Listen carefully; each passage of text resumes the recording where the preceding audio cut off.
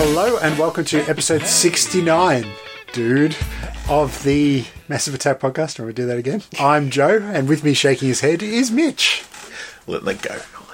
Hello. Slide it through to the keeper. How are you? I'm very well. Excellent. Yourself? Excellent. Good. We're back, and we are continuing with our A to Z. Doing that alphabetical thing. Yeah. Thang. We are up to the letter J. J. And deals with Junglist have fallen through, so no guest host this week. We nearly got X to replace, but we just couldn't do it. Well, it was the wrong letter. Exactly. So of course we couldn't do it. Yeah. But, no, it is J, and we are looking... Joe, let's talk about you. No? Do you think I could fill 45 minutes of a podcast just talking about me? Yeah, I think you could. Really? Yeah. Would people listen to it? You didn't ask that first. No. Yes, all right, I know. They probably wouldn't. But instead, we are looking at some cartoons again this week. And a few other things. Yep. And J is for Josie and the Pussycats. Long tails and ears for hats? Yeah, that'd be that it. one? Yeah. Oh, I know them. Yes. Well, I think this was your choice, wasn't it? I think it was, again, in my list of putting down stupid ideas to placehold, you take them literally. Okay, so this wasn't a serious thing? Well, too late now. Okay, because, yes, I've been watching a lot of cartoons and movies and stuff. So, anyway, Shall we run through a little bit about what Josie and the Pussycats is? Yes, we can. Where did they start? Well, originally in the 1960s, they were part of the Archie universe. Yep. And they got their own comic in 1963. Yeah, but it was just Josie and Pals or something, wasn't it? I think it was, or I think it was It's Josie or something. Yeah, something like that. Yeah. It wasn't a musical thing. No. Like, if you ask me what was Josie and the Pussycats, it's the crime-solving band. That's what I would have said. Are they crime-solving, though? Oh, they come across. Yeah, they do stuff like that. Maybe. Adventures, travelling, all that sort of thing. Yeah. But no, apparently it was just a girl called Josie who lived in the Archieverse, from Riverdale, and had boyfriends and friends and this and that. Typical, just an Archie sort of storyline where it's just that slice of life teenager in Riverdale, and it sort of grew to become... Yeah, they introduced characters, they took away characters. I don't think it really became a banned thing as such until the Archie cartoon was really popular in the 60s as well. And they had that sort of crossover hit that actually made it onto the pop charts, which was Sugar Sugar. Biggest hit of the year. Not Really? just a crossover hit. Biggest hit of the year. And isn't it like the biggest selling hit from a cartoon band? Well, there won't be too many around, but yes. Gorillaz. Yes, who have an album out this week, as we record. There you go. Yeah, so I think Hanna-Barbera wanted to cash in on the idea that they could maybe have a bit of a crossover pop cartoon, so they turned the Pussycats into a band.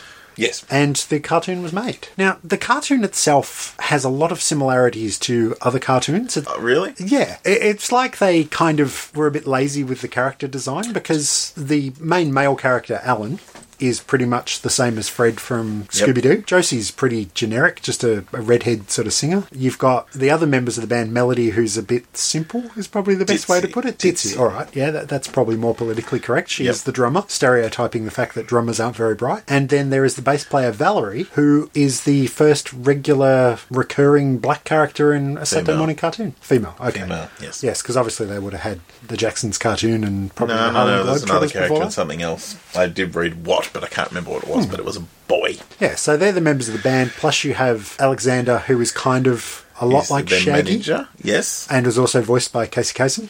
Yep. R.I.P. And Alexandra, which is his sister, who is the hanger-on. Yeah, and she has a pet cat called Sebastian, and being the fact that it's a Hanna-Barbera cartoon, he's voiced by Don Messick. Yeah. As we mentioned in the Hercules episode, he seems to voice pretty much any Hanna-Barbera character that doesn't speak in words. So, yeah. So, the original run of the cartoon went from 1972... all right, now, do you remember this as a kid? I do. I remember watching it a lot. That theme song is iconic.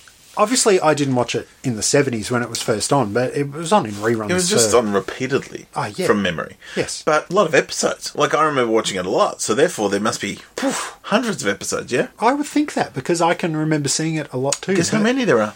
Isn't there 13 or something? 16. 16, yeah. It's sort of like, what? I just seriously, I can remember this being, I think, all the probably time. from sort of mid-primary school almost up until when I was in high school. It was constantly on. Mm-hmm. And it's that very simple formula, though, isn't it? Same formula. It's like you said, Scooby-Doo. It's very Scooby-Doo. In the same concept of Scooby-Doo, that they travel. They're a band. They've got an excuse to travel, as opposed to the Mystery Machine and the guys getting around for no fucking reason. How do they make money? What do? They just travel. All of a sudden they find... They're drug smugglers, aren't they? That's how they make their money. It seems that way. At least Josie and the Pussycats had a reason to be travelling, because they were playing gigs. Yep. and always came across shenanigans. Yeah. Including, in the pilot episode, it's not just, oh yeah, they're just travelling and the car breaks down. No. First episode, what happens? They're on a boat. And Captain Nemo in his submarine kidnaps them. I think it's a different generation of Captain Nemo. It's he's not a like descendant the Captain of, Nemo.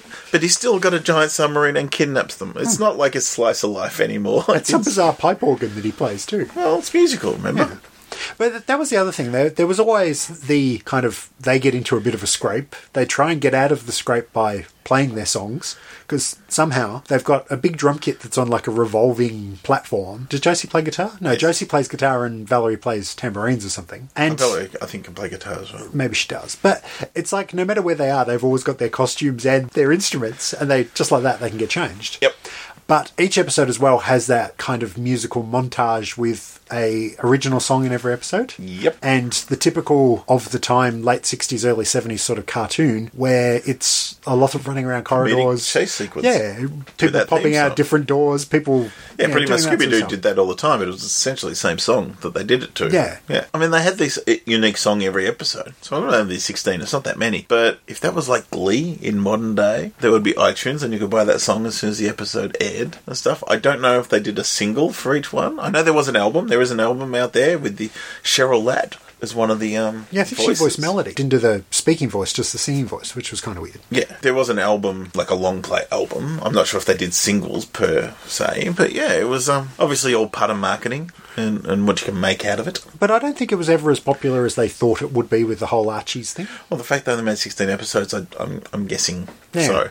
But they did branch out. Well, they did, yes. Yes, because a couple of years later they go, I know what it was missing. Outer space. Obviously. Yeah. But then it's pretty much the same premise, only instead of having earthbound criminals, they're now aliens and they're getting into Josie and the Pussycats in outer space. They were having a photo shoot in front of a spaceship. Alexandra jealously wanted to get next to Josie's boyfriend, which is Alan, knocked them into the spaceship, accidentally hit the button and they launched into space. As you do. That's the opening credits.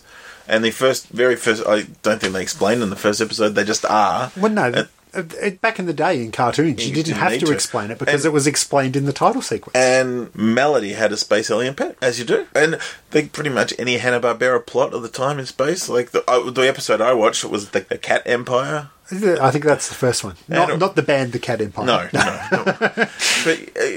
they wanted their queen back or something. They get captive, and then they want their queen back. So it was like a Herculoids episode. Well, interestingly that you say that, because Alex Toth actually designed a lot of the aliens in Josie and the Pussycats in outer space, so it does make sense. And it was just like, why? Continuum's coming up again, the convention, and I'm doing the Saturday Morning Cartoons panel again. Get your plugs in. Sorry? Get your plugs in. And I'm actually, one of the topics I think, like a bracket, is going to be shows that went to space for no fucking reason. And this would be in it. And yeah, another thing you could do if you really wanted to is Hanna-Barbera cartoons that rehash the plots, because apparently there's an episode of Josie and the Pussycats where they kind of have like giant plants and it's a bit like Day of the Triffids. And then almost the exact same plot is in a Speed Buggy episode a couple of years later. Yeah. Well, last year I did Scooby-Doo and the Clones, and it was all the shows that were pretty much that. And I don't think I included Josie and the Pussycats as a clone. Well, you could have, because as I said, I should have. Alan's pretty much Fred. Mm-hmm. The voices in Josie and the Pussycats are that very generic Hanna-Barbera sounding voices. As we said earlier, Casey Kasem, Don Messick. Yep. The guy that was playing Alan's voice went on to be Aqualad in one of the Super Friends type cartoons. He was Superboy in another cartoon. He turns up as like various characters in lots of other Hanna-Barbera cartoons. I don't think the people that did, or the girl that did Josie herself, actually went on to do much else. But it's that very incestuous in-house-ness of Hanna-Barbera. They had a house style and a go-to bunch of people that they use, and that's fine. You look at Filmation, it's the same. Lou Scheimer pretty much did 80% of the voices, didn't he? I think he did. Yeah, pretty much there was a main cast and him. Yeah, and who did everyone else. Was it his wife or someone did all the female voices and he did all the male voices? Yeah. And going back to what we mentioned in Herculoids as well, they obviously have fair use of the Hanna-Barbera sound library, because there is just so many sounds and you just think to yourself, yep, that's Hanna-Barbera. That's my childhood. Exactly. I can hear my childhood. And we looked on the internet and I think you can buy a CD of all the sounds for about $400 and something CD, like 400 sound effects for I don't know how many dollars. It was crazy. I'm tempted. But no. See, if you could get the copyright, you could get an app on your iPad and you could have the Hanna-Barbera soundboard and you would make millions, maybe. Could you get the copyright? No. Who does copyright anyway? Of course they don't. Well, leading on from Josie and the Pussycats, the cartoon, and I think the main reason why you probably wanted to watch Josie and the Pussycats as a topic, in 2001 they did a bit of a reboot. Mm-hmm. And they did a movie. Yep. Live-action movie. And it's actually pretty good. I remember it being better than the rewatch last night, but it was still fun. Like, it did very much of its time. It's such a 2001 movie. A Space Oddity. Not quite. No, but it just felt very of that time. The fashion, the music, the zeitgeist or whatever. Just everything felt 2001. To me, it felt more mid-90s. But yeah, it's I like it. It wasn't a box office smash by any chance. It was a ridiculous failure. I think the budget was $39 million and it made about $15 million. Yeah. Ironically, though, the soundtrack CD went gold. Oh, did it? Because the music is by far better than the acting in the movie. But it has its moments. I mean, it's a fun movie. Like, I love the concept. It's not based on the TV show. There is no crimes. Well, there is actually, but you got this sort of garage band. They play at like the bowling alley. You know, they're whatever. They do what they can. They're a bit grungy. But they're poppy. They're girl pop, but they're a bit grungy. And it starts off with all these girls at an airport screaming like the Blink-182 parody film clip. Which is a parody of the Backstreet Boys. So it's very much that. So you've got a Learjet, and out from the Learjet come these four boys dressed like a typical boy band of the time. And it's Breckenmeyer, Seth Green, Turk from Scrubs, and some other dude, yeah. And they're du jour. Yeah, this huge boy band, and they're all there talking to the audience, talking about their world tour they're going on. Then they hop in the aeroplane, and it's sort of like, it's fun. You see, they're tongue-in-cheek from the get-go. You can see where this movie's sort of going. And Alan Cumming looks like the sleazy manager sort of character, and he follows them into the Learjet, and that's fine. Once you're in the Learjet, you sort of get the tone that this movie is not straightforward. No. And the fact that there's Target logos throughout there, and there's just products. Like, it's like product placement, but there's just products sitting around for no reason that have no reason to be in a Learjet. So it's just in the background, and they're all having a conversation. They're fighting amongst themselves, and he's like, controlling them. They're having a fight about who's stealing each other's look for photos and interviews. And he goes, "Look at me, eye contact, hand," and slaps them on the hands like they're bad puppies or something. And then one of the band, while they're fighting, one of the band members is just like, "Du jour means friendship." Du jour means that's an ongoing joke through a lot. Yeah. So it's quite quirky and funny, and you realise that. And then they go, "Oh, by the way," and they're talking to the manager, and they go, "By the way, we were listening to one of the masters, and we heard this thing. Can you hear this?" And they play it through headphones, through a mini disc player. I think it was a CD. I think it was a mini disc. Into Alan Cumming's ear, and he sort of gets a puzzled, concerned look in his face, and he's like, "I'll investigate this. I'll get back to you." Walks out the front, goes and talks to the pilot and says, "Shake the Chevy to the levee." He starts putting on a parachute. The pilot puts on a parachute, and they just jump out of the plane and let it crash. And it's like, what the fuck? Okay. This is not what I was expecting. No. Yeah, so the next scene is him landing, in the parachute in his suit saying, "Yes, sorry, we had to ditch them." And you see the plane sort of looking to crash in the background. And then the credits starts, and it's Josie and the Pussycats performing in front of, like, scrap. Yeah, the bowling alley. Yeah. So it's Rachel Lee Cook is Josie. Yep. Who I'm not sure what else she's done. I didn't really recognise her. I know the name. She's turned up in some TV shows and done a lot of voice acting, and great hair. I love her hair. Tara Reid plays Melody. Yep. And she plays it really well. Mm-hmm. And Rosario Dawson is Valerie. Who's in everything. Yeah. She's following me around. Because she just seems to be in everything I'm into. She's in the Netflix Marvel TV series. She's in Sin City. She's in Kevin Smith movies. She's just in everything. That seems cool. But yes. So they're sort of there, and you got them, and they must live in a share house sort of situation, because they're going, "Oh, do you know how far you can make ramen noodles go?" So highlighting that they're poor. Yeah. And that sort of thing. And that's cool. And then you get introduced to the manager character, who I don't know who he was. He's probably been in lots of things, but...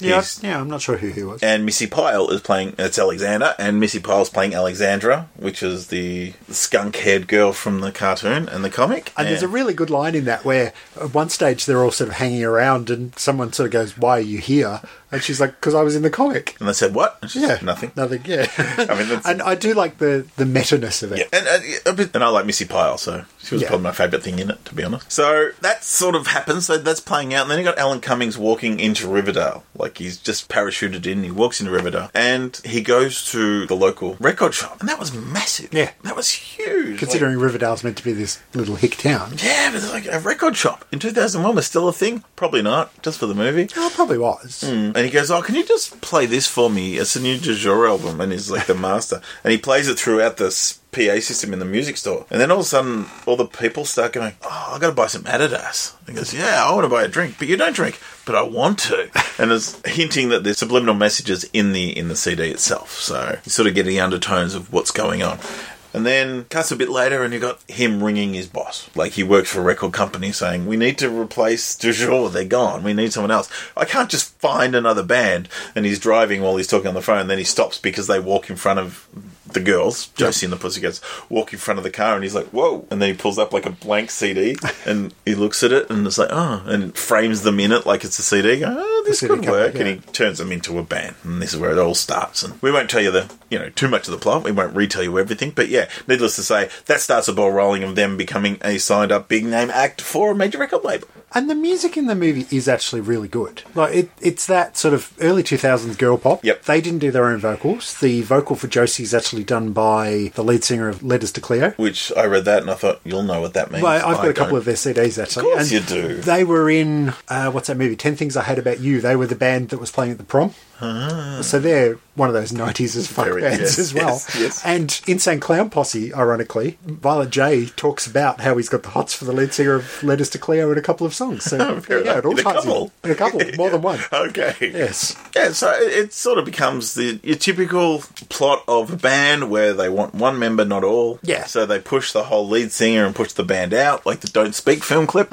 and you also got the undertones with this whole subliminal advertising, everything. So, but the whole movie is chock full of product placement. Yeah, like it's ridiculous product placement. But reading in the trivia, they didn't pay 1 cent for any of it. It was all put in on. Yeah, well, they would have made money if they actually took money for it. But yeah, all that product placement was done. Ironically, there was no money paid for it. So. Interesting. Now, the corporation that they work for that is doing all this subliminal advertising through the music or suggestion was actually run by Parker Posey. And she's playing a very strange character. I still can't figure out if she's playing a character who's evil or she's almost bipolar. I don't know. She's just strange. Like, she's very over the top. She's over the top fashion. She gets around acting quite girly and weird, but then she's maniacal at other points. It's just like interesting performance. She's very similar to the Elizabeth Banks character from the Hunger Games movies, way before the Hunger Games movies even existed. So I don't know if they had a bit of influence from that or not. But, maybe. Yeah. I thought a bit like the Jack Lemmon character from The Great Race, but I just don't know. Well, that just very shows where our different references come from, doesn't it? But yeah. Strangely, though, I really like this movie. The humour's there. It's funny, and I mean, melody is they do it well. Yeah, because it's a bit. I mean, I know you love it because you bring it up quite a bit. Is when she's singing "If You're Happy and You Know It, Clap Your Hands in the Shower." It's a strange shower scene. No boobs. It's not that sort of movie. But she's there having a shower, going, "If you're happy and you know it, clap your hands." And she goes to clap her hands and drops the soap. Picks it up. Happy and you know it, clap your hands.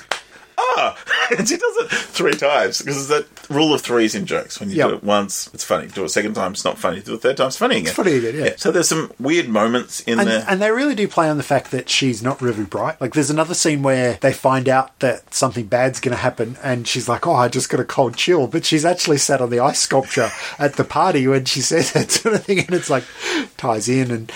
Yeah, it's... that's a throwback to the cartoon and the comic where her ears would twitch or something when something was going to happen. So they're sort of playing on the fact that she had these weird supernatural powers-ish in the comic, which Alexandra had in the comics back in the day with her cat. It was like a familiar, and he was like a descendant of their ancestor or something like that. And when they were together, they would have magical powers, but they got rid of that after a few issues.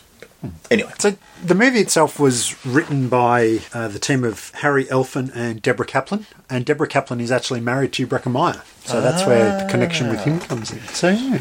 Well, Breckenmeyer and Seth Green are the two creators of Robot Chicken, which we have talked a bit about in early episodes of this. Yep, a couple of our Christmas episodes as well. And yeah, I think Seth Green's the main driving force, but Breckenmeyer's very hands-on involved, and all the girls have been heavily involved in episodes of Robot Chicken. And there was a Titan Maximus or something like that, which was the stop-motion, like, Voltron sort of show, which I remember that too. Which Rachel Lee Cook was one of the voices on that. Okay. So it's all very, obviously these guys enjoyed working together and stuck around and just keep doing their own things. Unfortunately, it's not tapping into the audience that they really wanted. Now, it's a fun movie. Like I said, it feels about 2001 as fuck now. Now, I don't know if I could show this to people. So, like, I got a lot out of it, but I'd really have to pick who I show it to, going, oh, this will be a fun movie, let's have a few drinks and watch this. Most people, I think, could enjoy it. Would they love it is another thing. But one thing it is, I can guarantee you, it's a lot better than Gem and the Holograms. And I think we talked about that last year when I watched it. And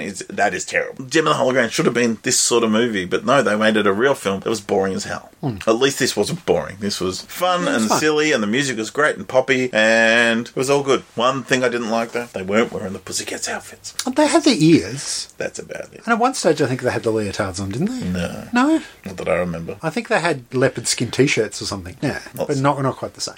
No. But this year on Netflix, well, here in Australia on Netflix, in America, I forget which channel it's on, which network, but there is a new show called Riverdale, which is a Twin Peaks-esque version of Archie. Yeah, a very more adult version of Archie, isn't it? Yeah, it's that Twin Peaksy sort of small town, starts with a murder and a body being found. And then it's sort of like everyone's got a secret, but it just happens to be Archie characters. So it's not your happy-go-lucky everything. I mean, it's still got the tropes of Archie, where you've got Archie is that desirable boy that everyone likes. You've got Betty and Veronica. One's the girl from The Girl Next Door, and the other one's the, rich princess. You've got Jughead, who's the outsider. Reggie's the prick. All these things are there. And Josie and the Pussycats are there. But in this version, they're all African-American girls. Yeah.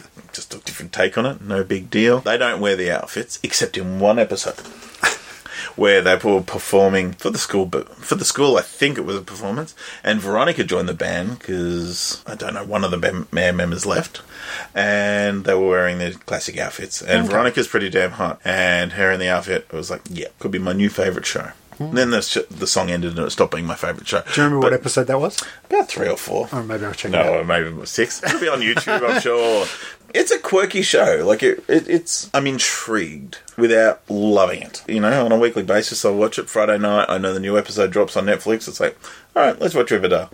It's dragging a little of anything. And so they haven't released it all as one big chunk like they do normally with Netflix? No, that's a Netflix show. Oh, okay, but because this is just shown on Netflix here in Australia. Yes, whereas it's a network show in America. I just can't remember which one. But it's created or show run by Craig Berlanti, who I don't know how he has the time, because he's the guy behind Supergirl, Arrow, Flash, Legends of Tomorrow, and Riverdale. Okay. And he's starting Black Lightning soon. I don't know how much hands-on he has on these shows, but man, he seems to be, he seems to like comics. Fingers in a lot of pies. And he seems to be getting it right. As far as, is it the best show on telly? Of course not. But it's, watchable, and it's fun. They're making a lot of money. So he's doing okay.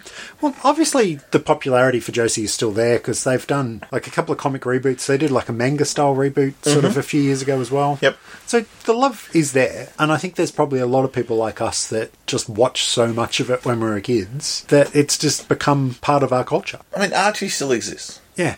As it looked. When you grew up, you would have seen an Archie comic at the newsagent, and it looks like that today. And that's how it looked in 1950, whatever, or 60 when it started. Yeah. Now, that's based on the DeCarlo designs, and they have not changed since. That is the look of Archie. Now, it's modernised as far as the plots go. Because it's all set now. Yeah, wasn't there a Glee crossover with Archie? There was, yes. Yeah. One of the characters is gay, and it's not a big deal. It's progressive in that way. It's set now. It's not set in the 50s. And I think it's a very much like we talked about the Flintstones a few weeks back in the comic, where it's telling a story using this medium. Now, the Flintstones has been modernised, but still set then, but it's talking about current events. Yeah. And I think that's what Archie does. Not to the level of satire or political, what's going on now. This is teenagers doing teenage things. And to their credit, they've been a bit strange lately. They've made some weird, and not just lately too. It's probably 15 years ago now, but there was an Archie crossover with the Punisher. Okay. So the Punisher from Marvel Comics turns up, he was drawn in Archie style.